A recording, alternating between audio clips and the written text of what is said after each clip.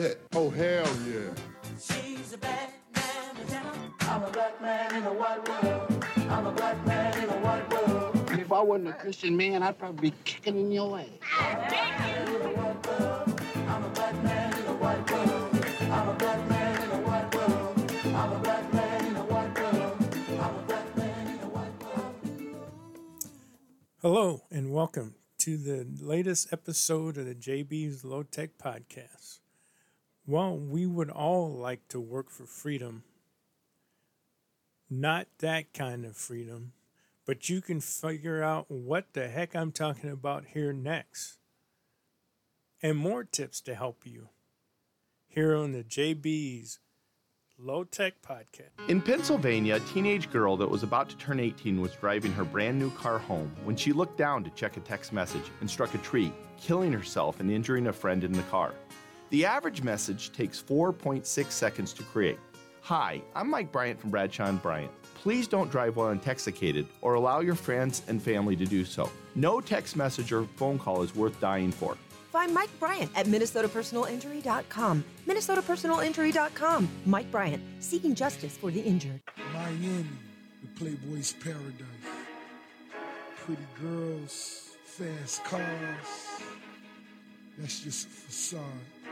The bridge separates South Beach from my Miami. The real Miami. The M.I.A. This is where we hustle.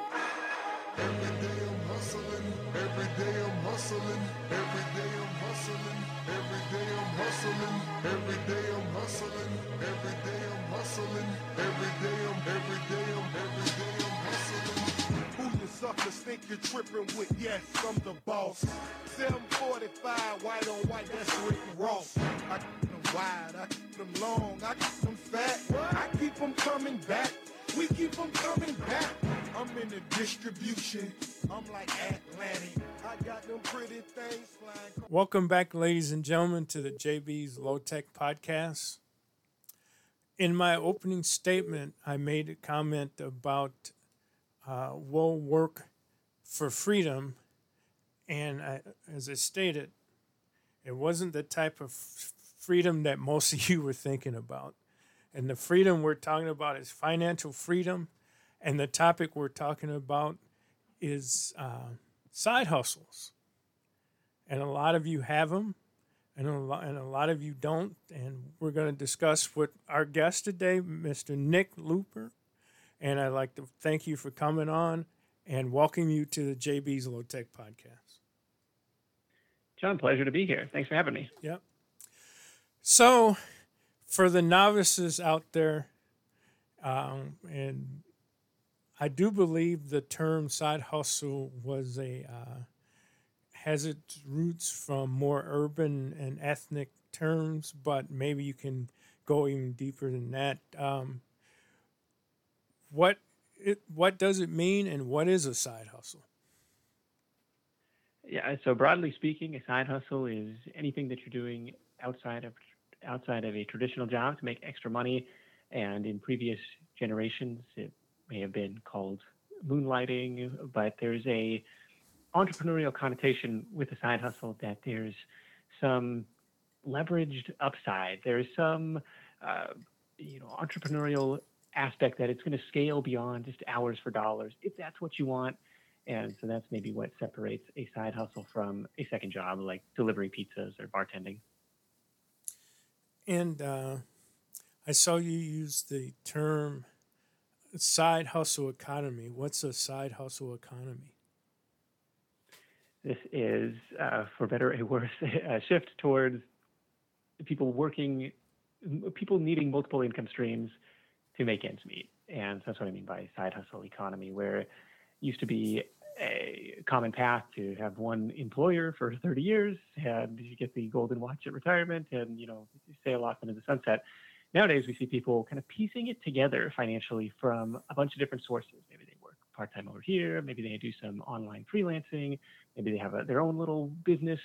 They sell on Amazon or eBay or Etsy on the side, and like trying to make that income pie whole through several different sources rather than just one. Well, I have to be honest with you, Nick. I think I have two side hustles myself. One, one is this podcast. You bet. I did morning radio for 22 years in this town, and I wasn't the main voice, but I was a sidekick, if you would say, that would Okay. come in once a week, and so I got to learn some of the business. And then the main person of the show started a podcast with his family, which I was a part of that for a while too. So I got to learn how to broadcast and podcasts, and so I'm making a little money on the side on that. And also, I was an athletic equipment manager for 40 years for college athletics. And one of the skills that I learned was repairing ball For the Golden gloves. Gophers? Yes. Nice. Yeah. Awesome. Your part of the world will be joining my part of the world in a couple of years. So UCLA and USC. But I I digress. I started a equipment repair business, mostly ball gloves, and it's grown financially 100% each year. So it's been Wow. pretty good. Go ahead. Yeah, that's great. That's a it's a great example of a very niche business, but there's still a demand for it. Yeah, a lot of people didn't know where to go to and reach for to find somebody to, because I continue to play baseball, and I just hung up my spikes, as you would say, this past summer at the age of 60. And Wow, good for you. as I was going through, thank you, as I was going through that journey, I always had teammates and opponents who didn't know where to take their glove to get it repaired, or even if it was repairable. And I would kind of monkey with it and help them. And I just finally decided, and this was during the pandemic, I just finally jumped in with both feet and said, I'm going to do this. What are the most common side hustles, and what makes people even think of doing those things? Yeah, so at the very low end, and I don't mean low in any literal sense, just like easy to start. Maybe we'll call it that instead. Like, plug and play side hustles. You have all of the gig economy apps, the Ubers, the Lyfts, the Instacarts of the world, the Airbnb hostings, the Rover dog walking services, the neighbor.com, like peer-to-peer storage, like Airbnb for storage. These kind of built-in platforms that already have an audience of buyers. They've largely been the recipients of some venture capital money, so they've gone out and built this marketplace, trying to, find the equilibrium of supply and demand, and have built up these. So it's very quick to get started, very easy to kind of, go through their process, sign up, and especially in the case of like the ride-sharing ones, like you're off to the races. Like you can start making money very quickly. The downside to a lot of these is, especially like the driving and rideshare ones, is you're still trading time for money, and you're capped by how many hours you can realistically work in a day. And so those are great, stopgaps for a lot of people, or if you have just kind of a near-term financial goal that you're trying to hit, like those are absolutely viable. If you're trying to build something a little bit bigger, then you have to look at what I'll call the big three business models, which not just side hustles, but pretty much any business in the world is going to fall under one of these three categories. The first is selling a service. The second is selling a product. And then the third is the audience-based business, or the content-based business, where you're answering questions through written video content, audio content, social media content, right? You're kind of building up this audience that's paying attention to you for helpful information, and then monetizing with advertising, affiliate revenue, or your own products and services. Once you have people's attention, you really have a lot of options in terms of how you're going to monetize that attention. Is that age limited? I don't think so. I mean, It's obviously, the younger demographics are, more into the TikToks of the world, which I have yet really to venture into. But the reason I like these types of businesses, and that's where I've spent most of my time playing in the last 10, 15 years, is there's some natural built-in scale and leverage where what I mean by that is it takes the same effort to produce a blog post that 10 people read or 10,000 people read, the same effort to produce a video or a podcast episode that 10 people listen to or 10,000 people listen to or 100,000 people listen to. And so it's exciting from that standpoint. And the drawback is, products and services very quick to get started, especially services like just, you stick your flag in the sand. Hey, I can help you solve such and such a problem. I can cut your grass. I can clean your gutters. I can design your website. I can, do freelance editing, writing, whatever it is. Quick to get started, low startup costs. With the content-based business, sometimes you're working for free or so far below minimum wage, it's not even funny, for a long time. But you're doing that in the hopes that eventually it starts to scale and starts to grow beyond just hours for dollars. And not to get personal, have you developed any, or you dabbled at all? Lots. My first foray in business of any kind was a house painting business. So I was painting houses in college, and that was my first taste of a service-based business. Go out, knock on doors, bid for jobs, and there was like a little bit of a hint of leverage in there. I made the mistake of underbidding a lot of stuff. I was afraid I wasn't going to fill the calendar and stuff. So I did more painting than I was supposed to. Mm-hmm. But some friends of mine, some colleagues of mine, they were like, "You want to go wakeboarding?" And I'm like, "No, dude, I'm painting. What are you doing?" He's like, "Oh, I got my guys. I got my crew out there on the site. I'm good." Like, oh, that's how it's supposed to work. So there's, even in service-based businesses, like if you're selling the deliverable, selling the result rather than your own skills and expertise, then, it frees you up to, hire other people to go out and deliver that work, other qualified professionals. But that was on the service-based side. On the online business side, my first real side hustle was a comparison shopping site for footwear, which would pull in the catalogs from Zappos, Amazon, all these other online shoe retailers, and tell you where you could find the best price on your next pair of shoes. And that's how I made money on affiliate commissions on those orders that came through. And then, really a handful of other projects since then. And then the main focus for the last several years has been the Side Hustle Nation blog and podcast. So how did those companies like Zappo and others feel about you taking their information and disseminating it differently to the masses? Yeah, so for them, it was a win-win, right? Especially because they're like trying to find new customers, especially at that time. They saw the affiliate program almost as a loss leader, maybe not a loss leader, but they were, paying pretty aggressive commissions on the hopes that, okay, we might lose money on this first order, but people are going to, buy shoes for their whole family, or they're going to keep buying us for years down the road. So they were very aggressive through the affiliate program and paying, 10, 15, sometimes 20% affiliate commissions, which on a physical product was pretty high at that time. And now that's kind of, it's scaled back in the years since then. But that was incremental traffic, incremental sales for them. You had a term called the buy button strategy. Can you tell me what that is? What that's about? You betcha. You've done your homework here. This is awesome. I tried to.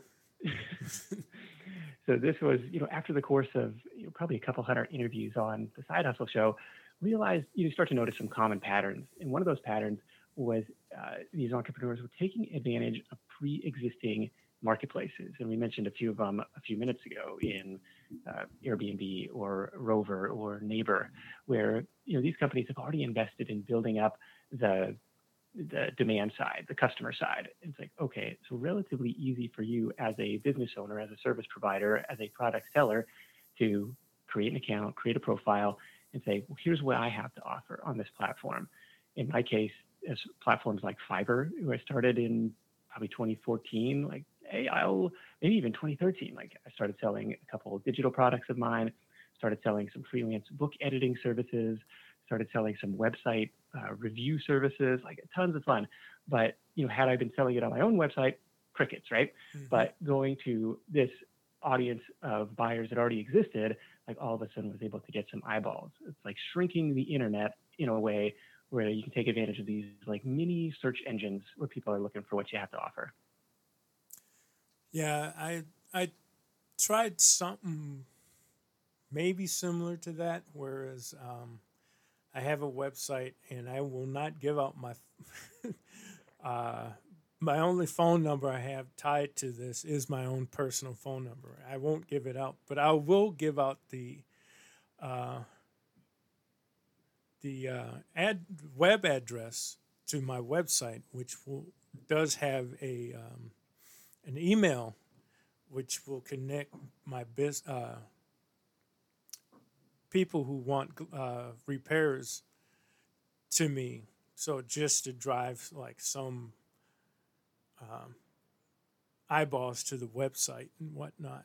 So I don't know if that was the proper way of doing it, but that was for me one way of keeping a little anonymity, but also getting some eyeballs to my website.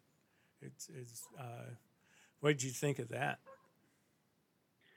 Yeah, that's a hard one. I don't know of the appropriate marketplace to advertise a baseball glove repair service. It's so niche. Right. But if people are looking for it locally, and you can start to show up in the Google search results through the Google My Business listing, start to collect a few reviews. Hey, would you mind dropping in a review over here? Here's the link. Really appreciate your business. Helps other people discover the service. Then all of a sudden you start to rank, in for the next person who's looking for this service locally. Yeah. The other fortunate thing was I got tied into several academies in town for baseball and softball, which were either being run by former coaches that I worked with or former athletes of mine who are now, teaching skills on the side themselves. So it's kind of like their side hustle. But to, as they were working with these young people to say, hey, your glove might need a little repair, and this is a guy to reach out to.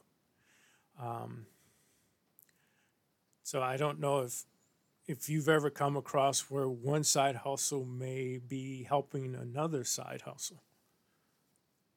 Yeah, that's great. And are you sending them like a finder's fee for that? Or is it just like, hey, you bring me business, I'll bring you business, kind of just a handshake relationship? Yeah, it's more of that type of relationship. Which is outstanding. And so there's two parts, right? There's the buy button theory, which is kind of like go where the cash is already flowing. But then there's the second marketing piece that it sounds like you're doing, is thinking of who are your target customers already doing business with? And they're doing business with these athletes and coaches through these different clinics. And that makes perfect sense. We've seen lots of people do this. Like in the online space, it would be like, let me host an educational workshop for your audience on topic XYZ. We're not competitors in any way, but kind of like we have complementary audiences, or we're trying to serve the same audience. So we've seen some people really shortcut their marketing efforts by getting in front of large segments of their target customers by asking that same question. Well, who are my target customers already doing business with? How can I get in front of them in a value-added way? Yeah, it's really helped me because it's, still a lot of my business is word of mouth of like this person has come through and been satisfied, and their daughter or son plays on a team with somebody and the issue pops up and they refer them to me. Somebody glove breaks or something, or some other piece of equipment that I may be able to fix, and they refer them to me. Or is there such thing as low risk hustles, side hustles? Hopefully all of them are relatively low risk, especially if you're working that 9-to-5 job. You have some level of financial security day to day, so you can kind of afford to take some swings in your after hours. The way that it was phrased to me, that really stuck, was it's almost a matter of you just taking enough swings, right? You minimize your downside, and as long as your upside is high enough, one swing of the bat, one thing that hits erases all the losses. And it's been the same in my case. Like everything that I've started, with the exception of the painting business where I bought like a $3,000 truck, has probably been less than $500 to get started, at least in its very initial stages. And you've got to reinvest the profits and you grow from there. But it's like trying to validate quickly and affordably before you're too deep into it without spending a ton of money. And that's the way you kind of keep it low risk. Like it's stated, I'm 60 years old. Hopefully, in the next 4.5 years, I will retire. And do you see a lot of people then take their side hustles that they've been doing before retirement and keeping those to help with the just living expenses as they move into retirement? Yeah, it's interesting. You kind of shortcut or you kind of bridge the gap between living off your investment income and what you're making at your day job, right? And so you can almost pull forward that retirement date. You're like, well, if I just had an extra $1,000 a month, $1,500, whatever it is in your situation. So we do see some people doing that, and we see some other people kind of stepping slowly out the back door at work. They're like, well, when my side business grew, I went down to 4 days a week, and then I went to 3 days a week, and then I went to 2 days a week. And it's like, wow, that's really cool, because it's like a very incremental stair-step approach versus and this is one of the reasons I started the Side Hustle Show, was the entrepreneurial narrative that I was hearing was the Reid Hoffman style. An entrepreneur is somebody who jumps off the cliff and figures out how to build the airplane on the way down. It's like, that sounds terrifying. Like there's another path. There's another path that's probably more viable for the majority of the population. So that's kind of how I look at that, or how I approach that.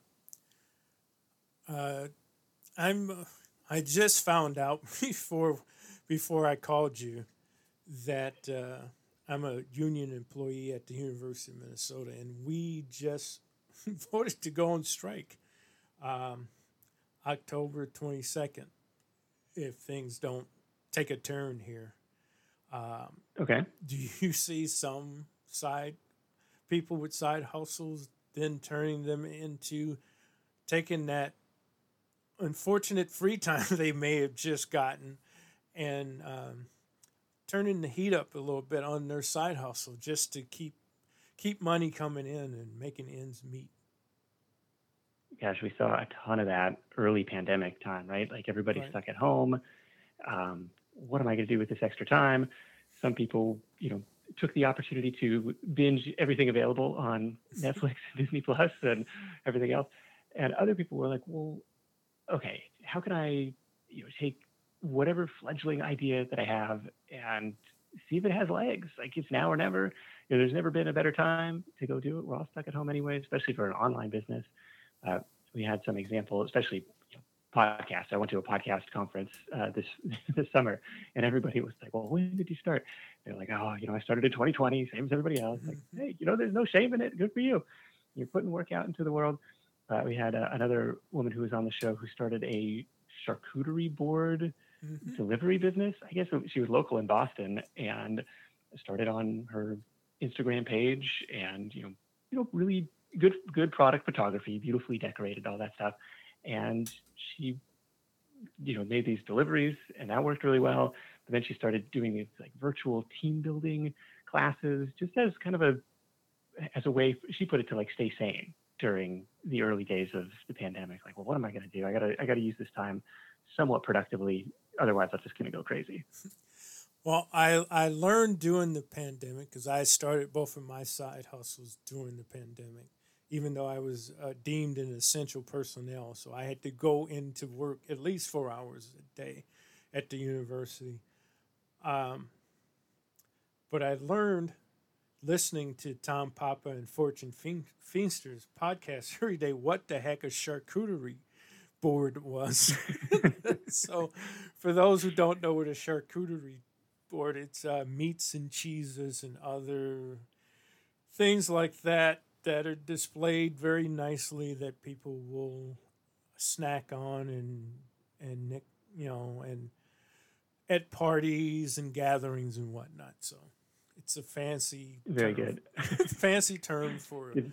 for a spread. So A spread, yes, a snacking spread. Meats and cheeses is a good way to Right. put it. Fancy meats and cheeses. You ever watch Modern Family? yes, Yeah, I remember there was an episode where Jay has that same realization. Oh, that's what charcuterie is. I've been avoiding that on menus for years. I never heard of it until, like I said, during the pandemic, and I didn't binge a lot of stuff on TV. I binged a lot of podcasts, and Nice. and and theirs was one I got hooked into for a while, and they always talked about charcuterie boards, and it's like, what the heck is that? And I finally, One of these trending topics. Yeah. right, finally got the nerve to type it into Google. And it's like, oh, that's what it is. Mhm. So, um, so you talk about your side hustle. So it sounds like you're doing a podcast, and it also sounds like you wrote a book. You want to talk about those? Sure. There's several books. You mentioned the buy buttons theory. So one of the first books, or one of the earlier books, was Buy Buttons. That's from 2016. It's at buybuttonsbook.com. The broadest, where we kind of break down the three business models: product, service, and content/audience in more detail, is just called The Side Hustle. That's sidehustlenation.com/book. That's free on Kindle for anybody in the U.S. store. If you're elsewhere, I'm not sure about international pricing and stuff, but free on Kindle in the U.S. store. And then most recently was $1,000 100 Ways, which was an awesome exercise in crowdsourcing stories from the Side Hustle Nation community to pull together kind of in parallel, like, answering the same questions. How'd you come up with that idea? How'd you get your first customers? How else are you marketing this thing? Where, what would you do differently if you had to start over? And really trying to compare, apples to apples across a bunch of different businesses. And that one was a ton of fun to compile. A lot harder than I thought. I was like, this would be the easiest book ever. Put out a Google form and have people submit their stories. Took a little bit of editing and massaging and back and forth to, turn that into a finished product. But was really happy with the way that one came out, and was able to feature a lot of members of the community in that sense.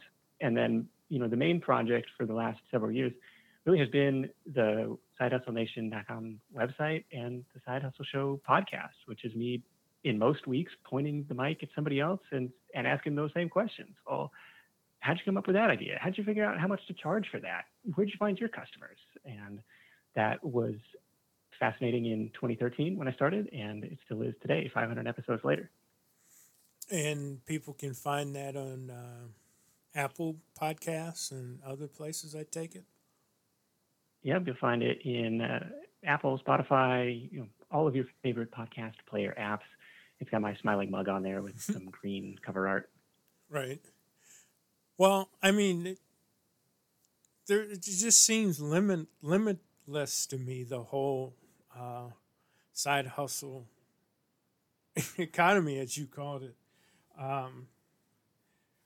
What are creative business ideas that make real money?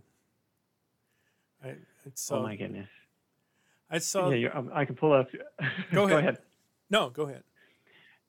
Yeah, I was going to pull a few from the archives that kind of stand Sure. out. One that was a really inspiring story, and we've had Matt on now three different times, kind of over the the arc of his business, where he started out repairing motorcycles in his garage. As he was working by day as a mechanical engineer in Chicago.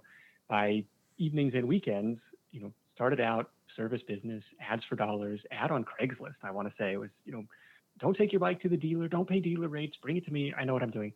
And he was making a few $100 a month doing that. What Matt did that I thought was really cool was set up the camera in the corner of the garage, films himself doing the repairs. And, at this point now, it's probably 10 years deep into this business, He's got like 100,000 YouTube subscribers, and he's making ad money from YouTube. He's making affiliate commissions on his product recommendations. Oh, here's the tool that I'm using. He started selling full engine, rebuild videos as a digital download. He's making money from that side. And over the course of several years of doing this, the time for money aspect, the turning wrenches time, like faded down to be, 5% of the pie chart, 1% of the pie chart. And he's got all these other income streams that have been built up over time. And I think when we last caught up, he'd introduced his own physical product. He called it like a pressure blaster of some sort that he, had prototyped and, pre-sold to his audience and had it manufactured and everything. So he's really come a long way. And so I thought that was a really, really creative way to, turn a service business into a time leveraged, quote unquote, passive income business over the course of lots of effort and lots of years. There've been a ton. We had another guy who was a high school history teacher in New York, and his side hustle was renting out portable hot tubs, which I had never heard of, never considered. I was kind of trained to think of a rental business as, you buy a 3-bedroom, 2-bath house in a good neighborhood, and you rent it out. If you can score 1% of the purchase price as a monthly rent, like you did really well. He's like, well, that's cool, but here's a rental business with a lot lower startup costs, a lot quicker ROI. And he said he had a fleet of like 25 or 30 of these hot tubs. I was like, where do you keep these things? Like, you got a storage unit, they're in the side yard stacked up. He's like, the most I ever have is, maybe 2 stacked in the side yard. Like, they're always rented out. It's like, this is crazy. This is awesome. And made me start looking for used hot tubs around me to see if I could find something.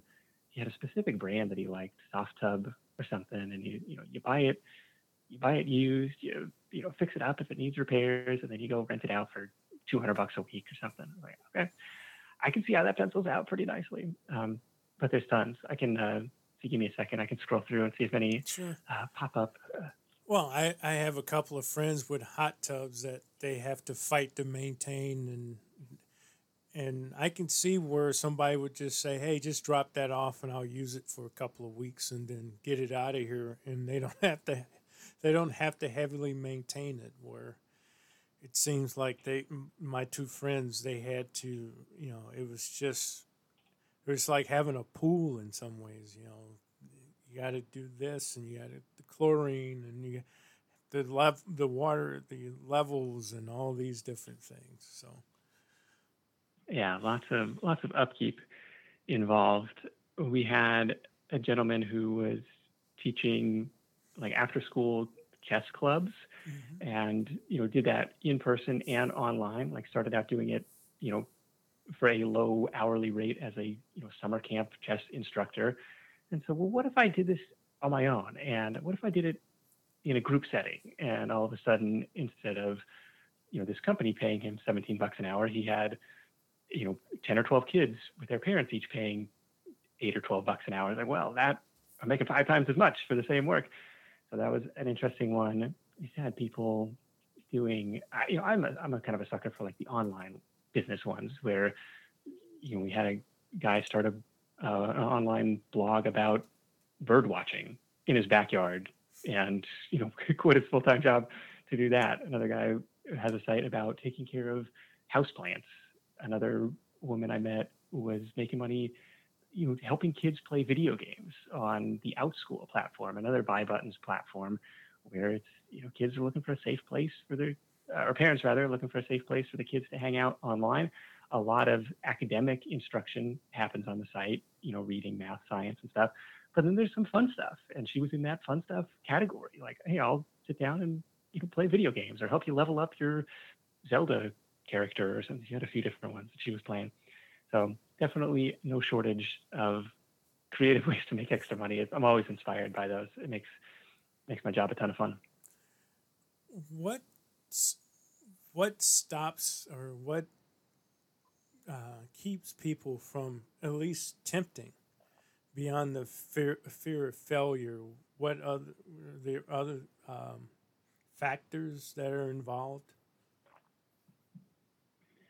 The fear of failure. I mean, time, money, ideas, and then marketing are probably like the big 3 or big 4 kind of sticking points that I hear over and over again from the audience. Probably the biggest that holds most people up is waiting for that lightning strike of inspiration with the perfect side hustle idea, which I don't know if it exists. I don't know. I think the perfect side hustle idea is the one that you're excited enough about to take that first step, even if you don't know steps 2 through 10.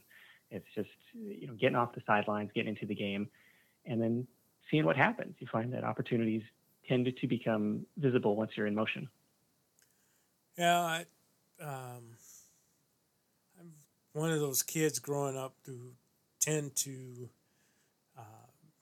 maybe cut lawns as a kid, or did housework for an elderly neighbor or whatnot for a little pocket change here and there. So I mean, kids you can even start off with, I would think, start off with kids and build work ethic and money and all those things. Yeah, we've got a couple of young boys, so we're trying to instill a little bit of that into them. We had fun going out collecting cans at our old place during the pandemic. Like, well, we'll clean up the neighborhood, take it down to the recycling center. I think we got like $5.50 for them, but they were thrilled. Like it was like free money. Hey, we got paid to clean this place up. So what is is there a dark side to side hustles, or side hustling? I would think there could be some creepy people out there. I wasn't going to go that direction, but there was a piece in the New York Times a couple of years ago about the con of the side hustle, and it was about glamorizing the necessity of a second income. It was about glamorizing the work 24/7, rise and grind type of culture, and I really agree with that point. That one is really challenging. Because at the same time, hustle for me is control the controllables. It actually came from an old baseball coach of mine. You're going to have bad days at the plate, you're going to have bad days in the field, but hustle never slumps. Like it's this one element of your game that you have control over. And so that really stuck with me over the years.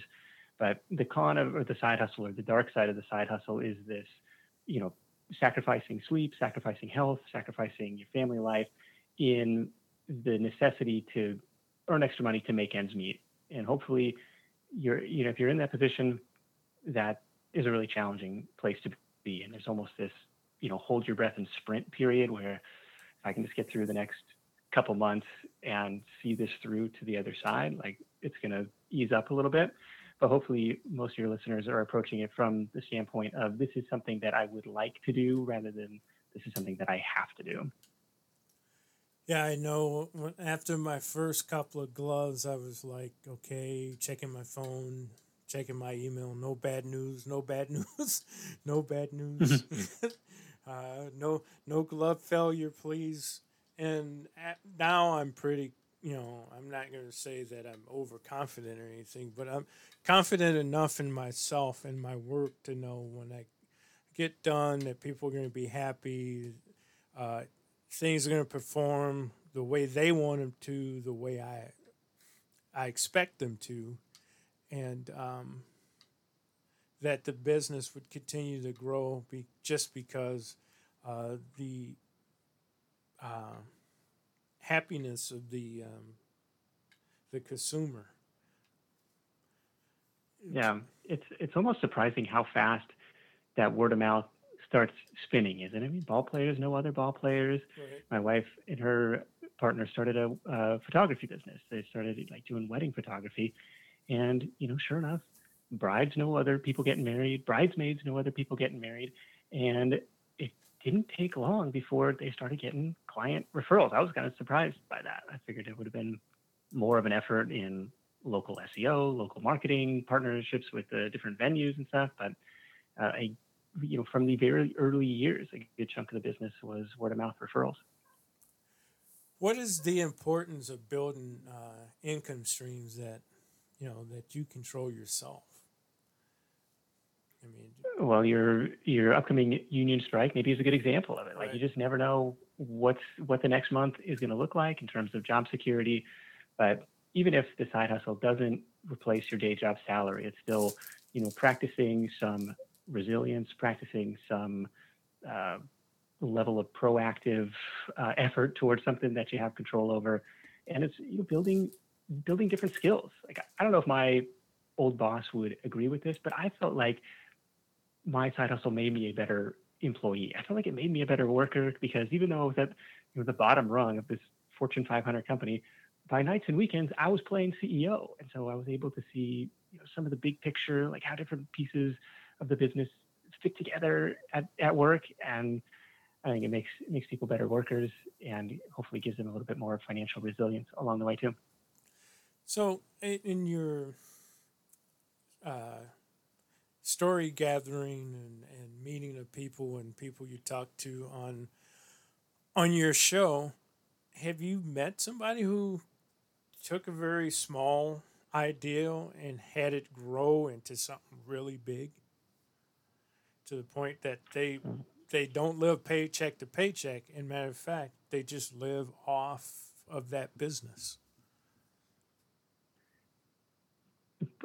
Probably the first example that comes to mind is real estate investors, where start with one house, improve it, maybe recycle the money was one of the terms that a friend of mine used, like cash out, refi, leverage into the next property, and kind of start to stack those up, and you have positive monthly cash flow on the rent payment versus your carrying costs.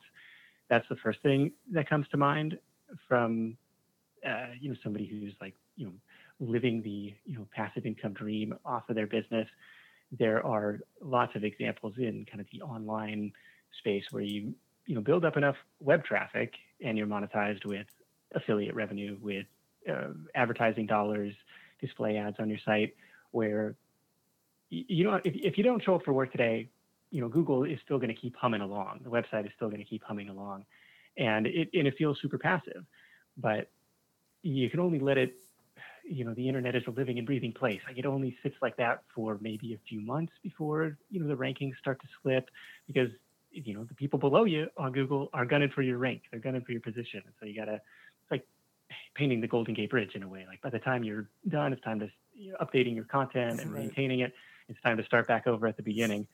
But there's been some inspiring examples in the online space. I mean, we mentioned the houseplant blog, the bird watching blog. There's think of what other one we had a couple that was like doing a dinosaur news podcast, which I was fascinated by. Like, what a crazy niche. Like, are you guys paleontologists? They're like, no, we just love dinosaurs. Like, oh, okay. And is there enough dinosaur news to cover every? Oh, we're living in a golden age of dinosaur discovery. See, there's more than enough news to cover every week. Like, all right, that's awesome. And stuff like that.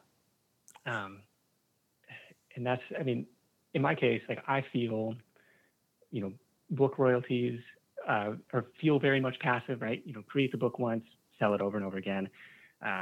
Create the YouTube video once, have it collect views and everything over and over again.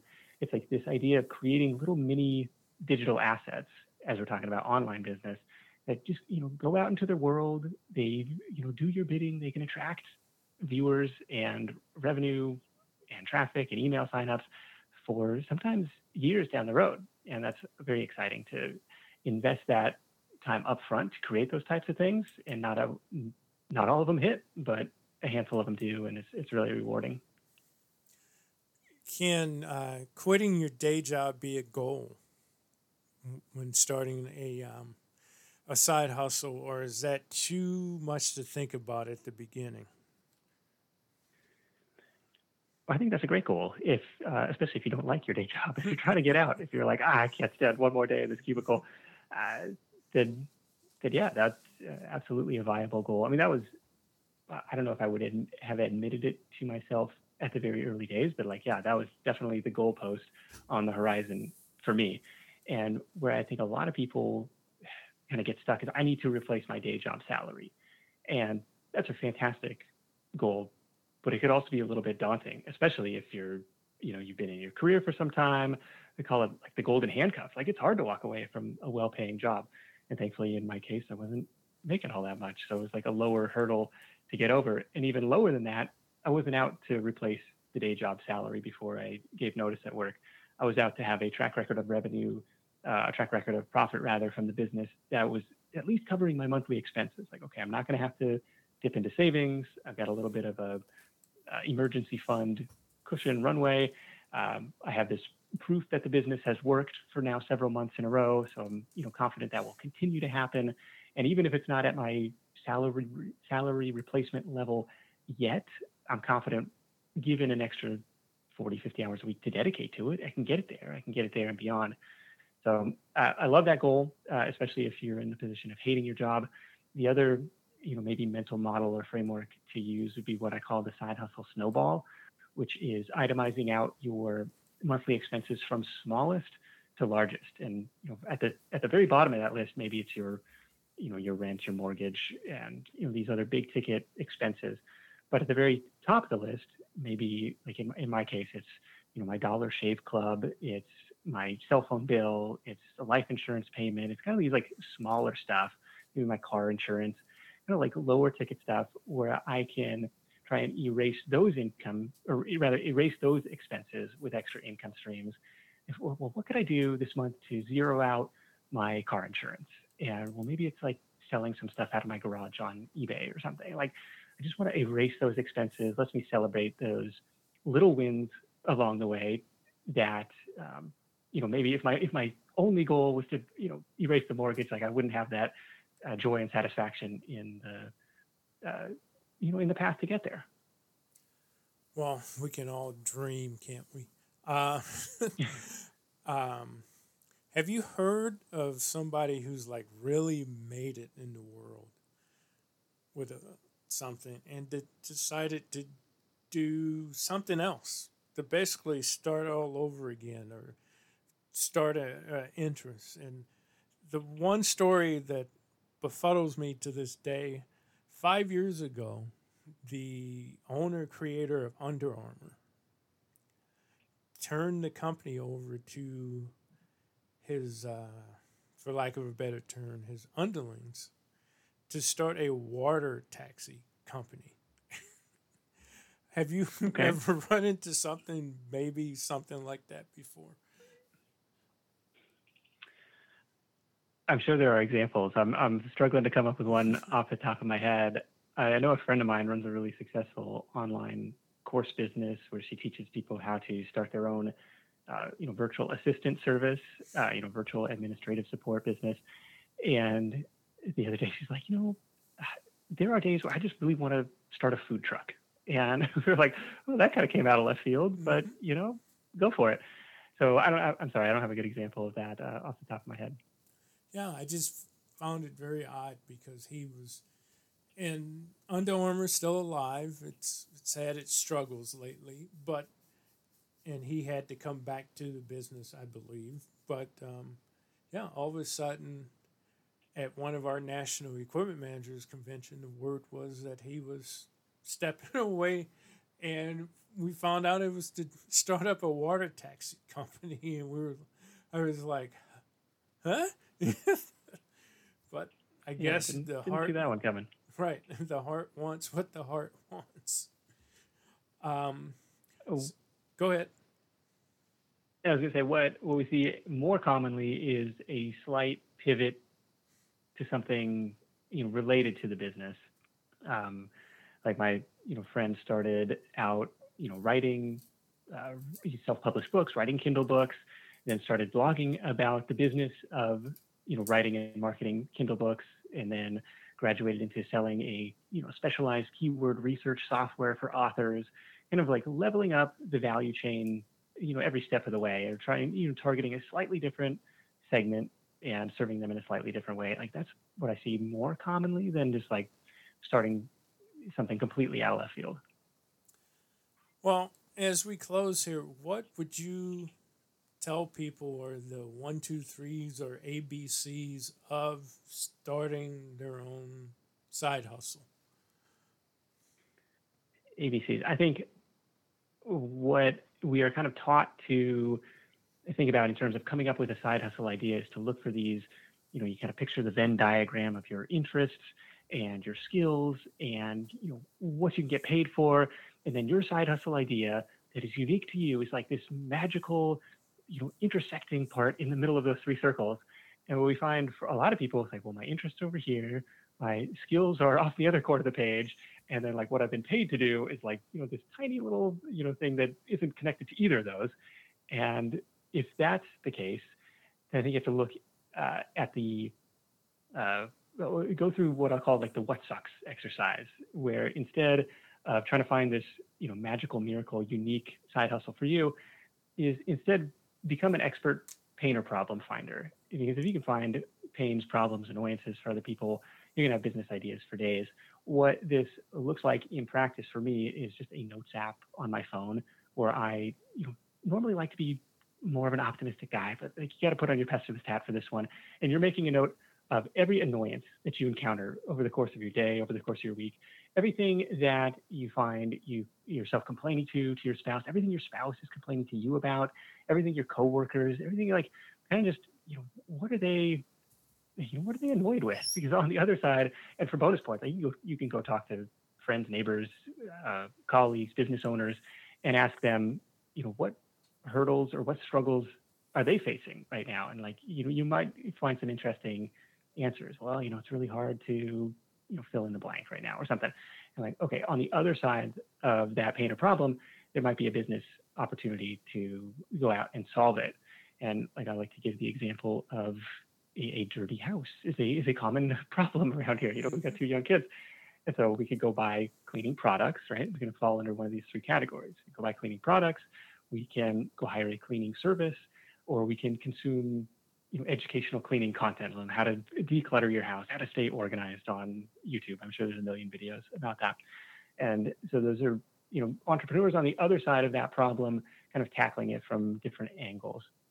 But that's how I would recommend most people start, put on your problem finding hat rather than your business idea finding hat. You find that in the solution to those problems, you might have that business idea.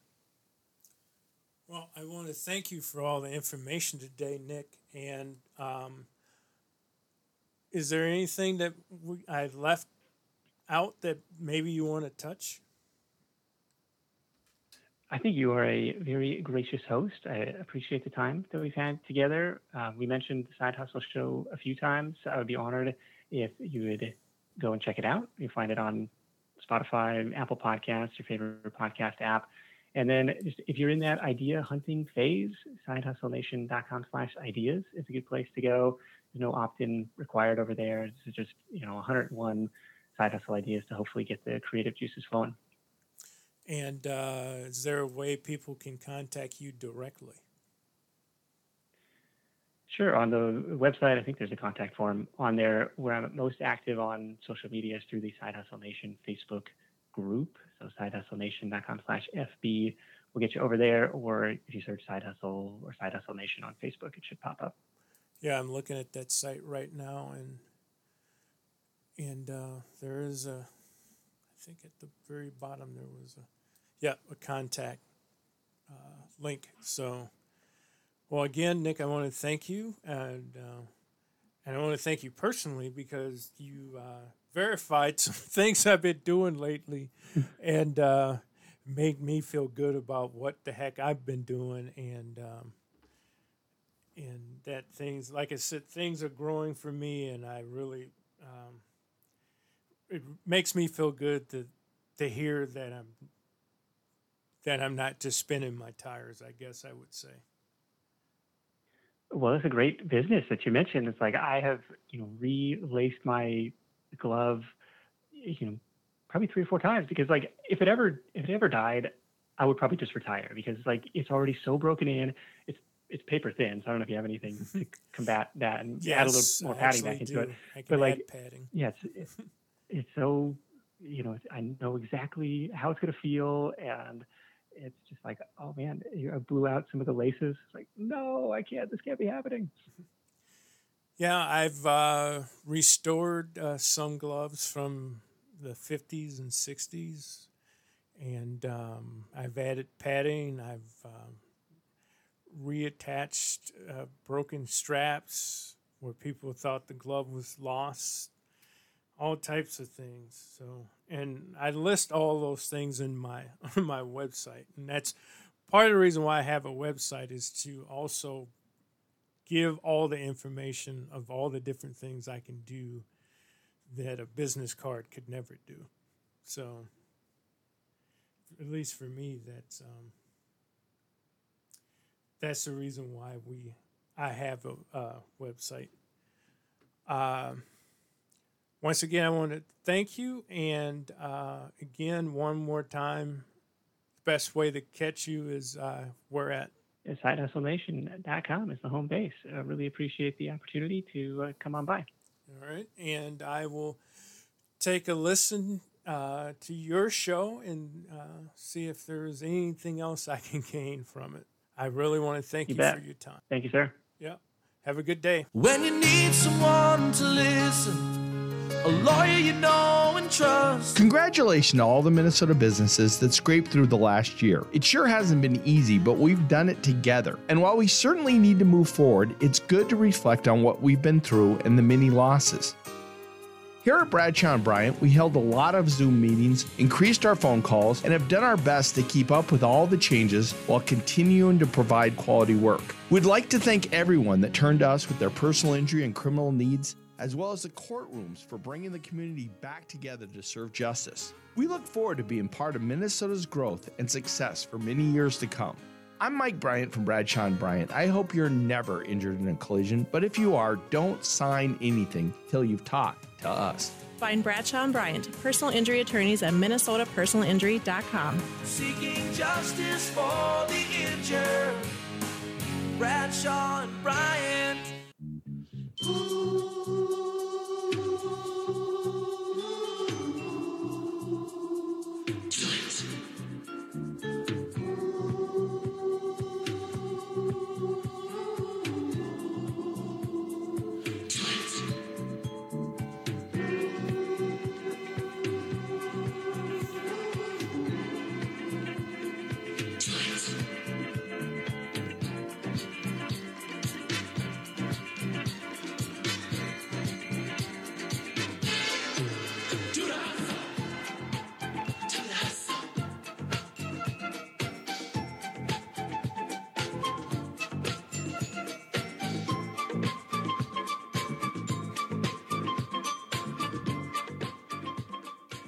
Welcome back, ladies and gentlemen, to Jaybees Low Tech Podcast. I'm sorry, I had to do it. I had to play the song by Van McCoy, To the Hustle, as we wrap up today's show about side hustles. Don't give up on your ideals. Turn them into dreams. Turn them into possibilities. Turn them into money, as I've done with my side hustles. One is this podcast, and the other is the equipment repair business, which keeps growing it has grown every year by, I think it's, and I don't mean to brag, but I think it's about 50% or more that it's grown. So just on a conservative side. So just trying to keep it going until I retire and then have it help me get through retirement. Well, again, thank you for listening. Remind you, Apple Podcasts, Podbean, Spotify, and all type of other places I can be heard on. Also, again, want to thank my guest, Nick Loper, and that's 1-O-L-O-P-E-R. And also thank my sponsor, Bradshaw and Bryant, and my friend Mike Bryant for their sponsorship. Until next week, have a good week. And remember to always listen to the Jaybees Low Tech Podcast. J.B. is my name, and f***ing up motherfuckers is my game. Right on. Negro, black, African American, black. Django. J.B. Damn, Dolomite. Great God in heaven, you know J.B. Our great Negro sex machine.